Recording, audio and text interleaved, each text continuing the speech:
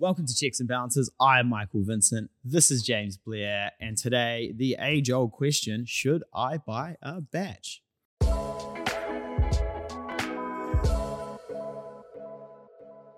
So, Mike, can I give you the life of a financial advisor? I know, but James, I'm also a financial advisor. You're just the guy who finds money, okay?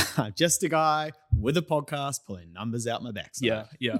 With a bag of money. Do you want it? Do you not want it? Interest. What is On the actual financial planning side, let me talk to you about how it goes, okay? Okay, you've got your first home. Let's talk about retirement. Well, James, retirement sounds fun, but I'd really like a batch. And I go, oh, because you know why? I hate batches. Controversial take? I mean, you hate a good time, so no. Yeah, I'm leaving the party at 10. I'm going home, ordering $100 of Sal's pizza, eating one slice and falling asleep. That's exactly what you do, yeah. It's in the budget. Yeah, look, think of a financial plan as a car, and debt is the engine. So your financial plan ain't going nowhere without a little bit of debt, right? So in all seriousness, today's episode is about should you buy a batch or for our friends down south, because there's actually a lot of friends, a lot of farmers as well. Yeah. You know, these are supple finance hands, and the farmers being like, James, keep help. I need your help. And I'm like, I know nothing about your life. I've actually been given messages being like, when I'm milking at 4:30 in the morning, I'm listening to Checks and Balances. And I'm like, dang, I never thought I'd hear that. Man, you hope that's a farmer selling that to you. Oh my. So I get asked all the time. That makes it through. Yeah, it's definitely going in. Ravi's giggling in the background. So I get asked all the time, should I buy a batch, should I not? And the reality is there are huge financial implications, but there are also times where I say it is okay.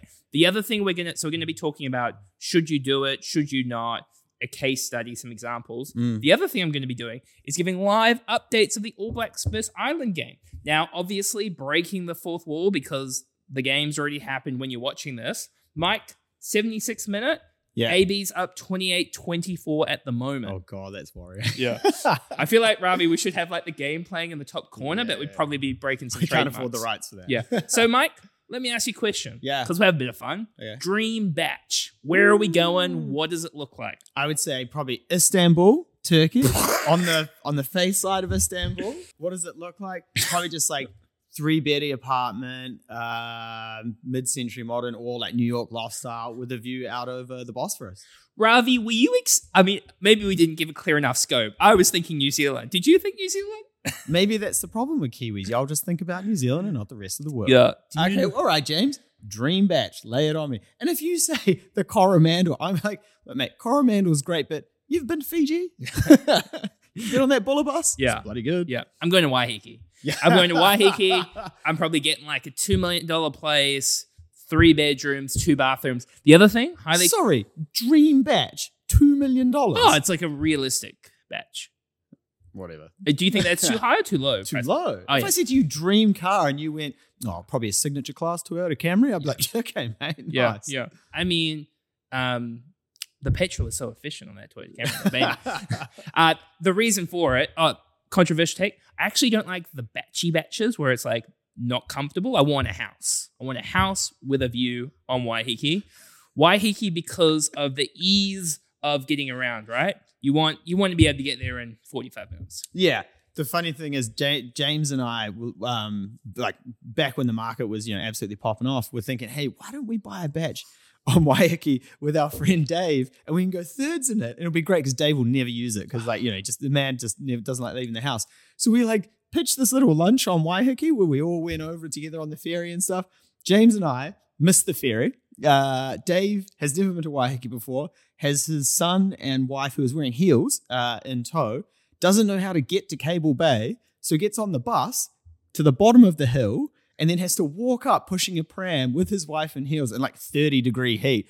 We show up late, drunk. By the time we get there, the batch is off. Yeah. Dave is out. Dave is like, get me off this godforsaken island. I do not want to be here. You can see the look on the eyes. Yeah. All right, so let's get into it. So, I mean, the whole boat batch BMW, it's the Kiwi dream, unless you're this bloke who wants to go to Istanbul, which I don't blame you for going to Istanbul. It's just random that that's not a batch location, because batches are about frequency of visits.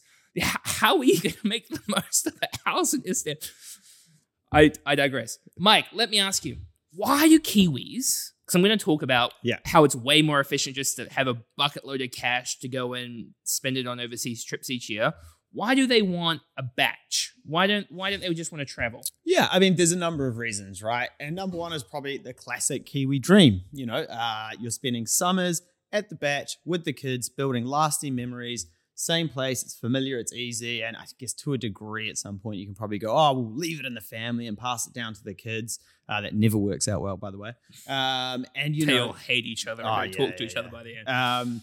And that's probably a really ingrained piece of, I guess, shared goal across the country and across a lot of different families, right? Is harping back to those memories at the batch where you are absolutely bouncing your siblings playing backyard cricket. Yeah. Whoa, I tell you what, little Cooper, 10 months old, I'm coming into a steam off a short run. He's like, well played, Dad. Ravi, reminds me, future episode, write it down, how inheritances will ruin your family. So, yeah, it's seen as a sign of success, more easily accessible than an overseas holiday. We can chuck everyone in the car, drive to a place. As you said, people go, it can be like the family, all these family memories. Yep. The question is, Mike, is it a good investment? Well, good is a subjective. No. Look, am I a good person? Look, we'll give you the short and dirty here. Generally speaking, no, a batch is not a good investment decision. They are in small coastal towns in New Zealand and really only rely on when the market is very good, then your batch might be worth something as opposed to Two Betty Townhouse Auckland. Yeah. It's a very lazy asset on your balance sheet. And I really just look at it as more owner-occupied debt. Because it's not like we're buying an investment property where we're renting it out long-term. We might sell it in the future. It's not like we're investing in funds. It's not like we're buying into a business. It's literally just a box with land that people don't want to sell their batches, right? They're not going to sell them in retirement. They want to keep them within the family. Yeah, and for everyone who says, Airbnb it, look, to be honest, chances are you probably won't. And the risk with Airbnb is that regulations change and all of a sudden Airbnb is removed and it's not an option, like in New York at the moment where you are not allowed to have a new Airbnb property on the market or they will fine you. And Italy's just introduced that as well. So, really? Well, because the big thing, like lots of parts of the world, there's a shortage of rentals, right? Yeah. So what they're doing is saying, look, you can't stay under 30 days in these places. And it's completely changing the rental Airbnb market. If you own Airbnb shares at the moment, actually be quite interesting. Absolutely. All right, so let's give them a case study. Cool. So let's say you are a 40-year-old with a household income of $380K, so that's a couple.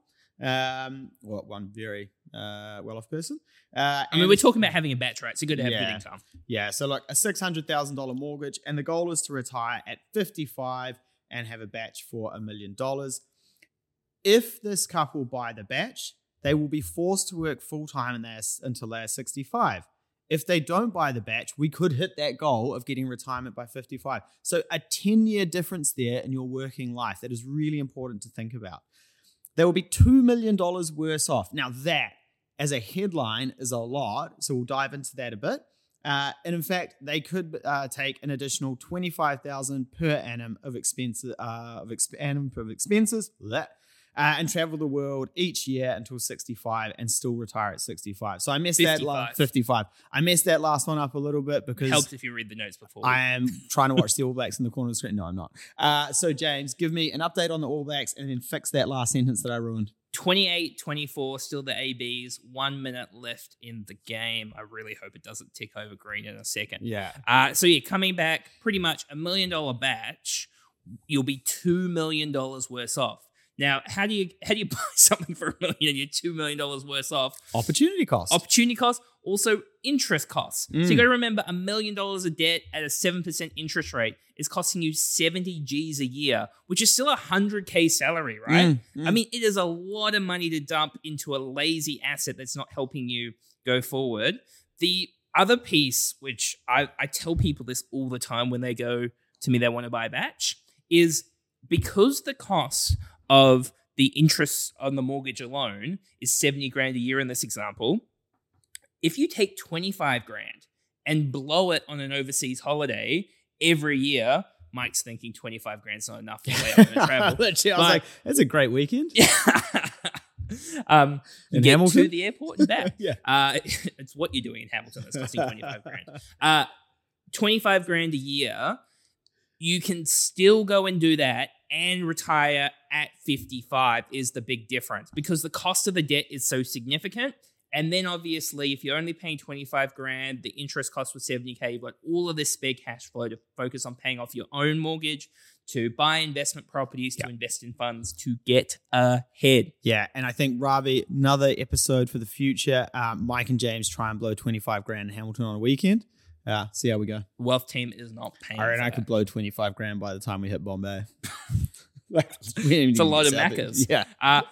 So that's why you were so much worse off with a batch, right? Now, if your personal debt was lower, your income was higher, or you weren't bothered about retiring at 55, you're happy to work about till 65, then there are scenarios where you can make this work. And this is why a financial plan is not about what makes me the most money. It's about how do I achieve my goals. Everybody says pretty much the same three things to me. I want the option to retire early. I want to help get my kids ahead in life. And I want a batch. Usually I go, if you're in a good situation, pick two of the three. Yeah. And it depends how much you like Yeah. kids. And most people say like a similar three things to me, which is like, I want a house, give me some more debt, and God, you're so pretty.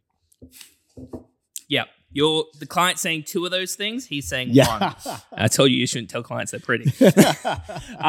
So that's the big thing is in a financial plan, you just have to prioritize these goals. And if you have enough income, if you've got a good enough financial position, if you've been good enough at delayed gratification early in your life, then you are in a great spot to potentially do this.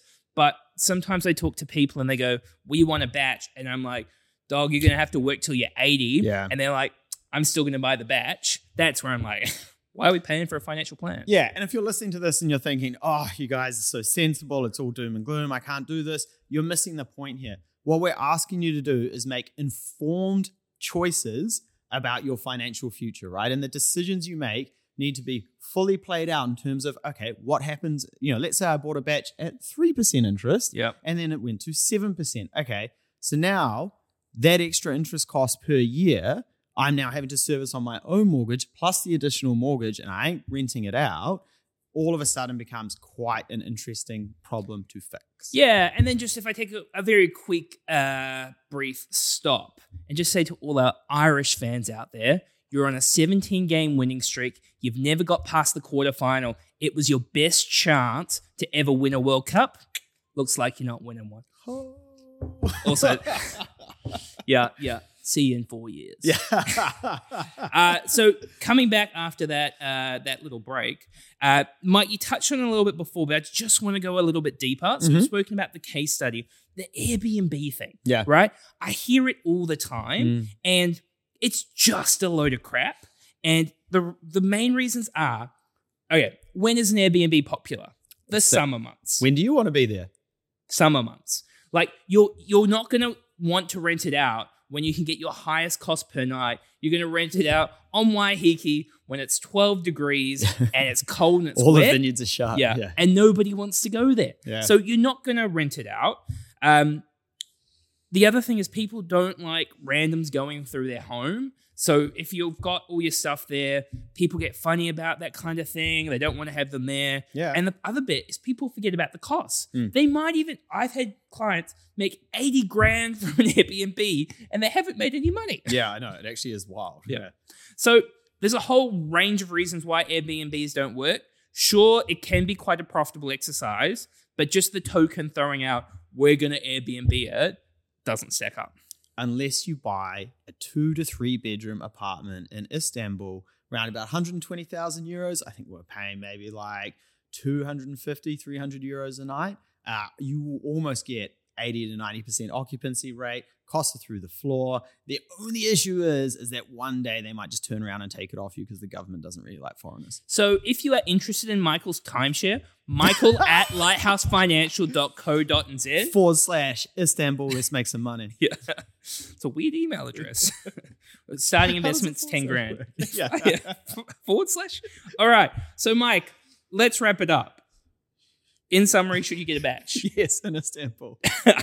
It depends. Once again, it depends on your financial plan.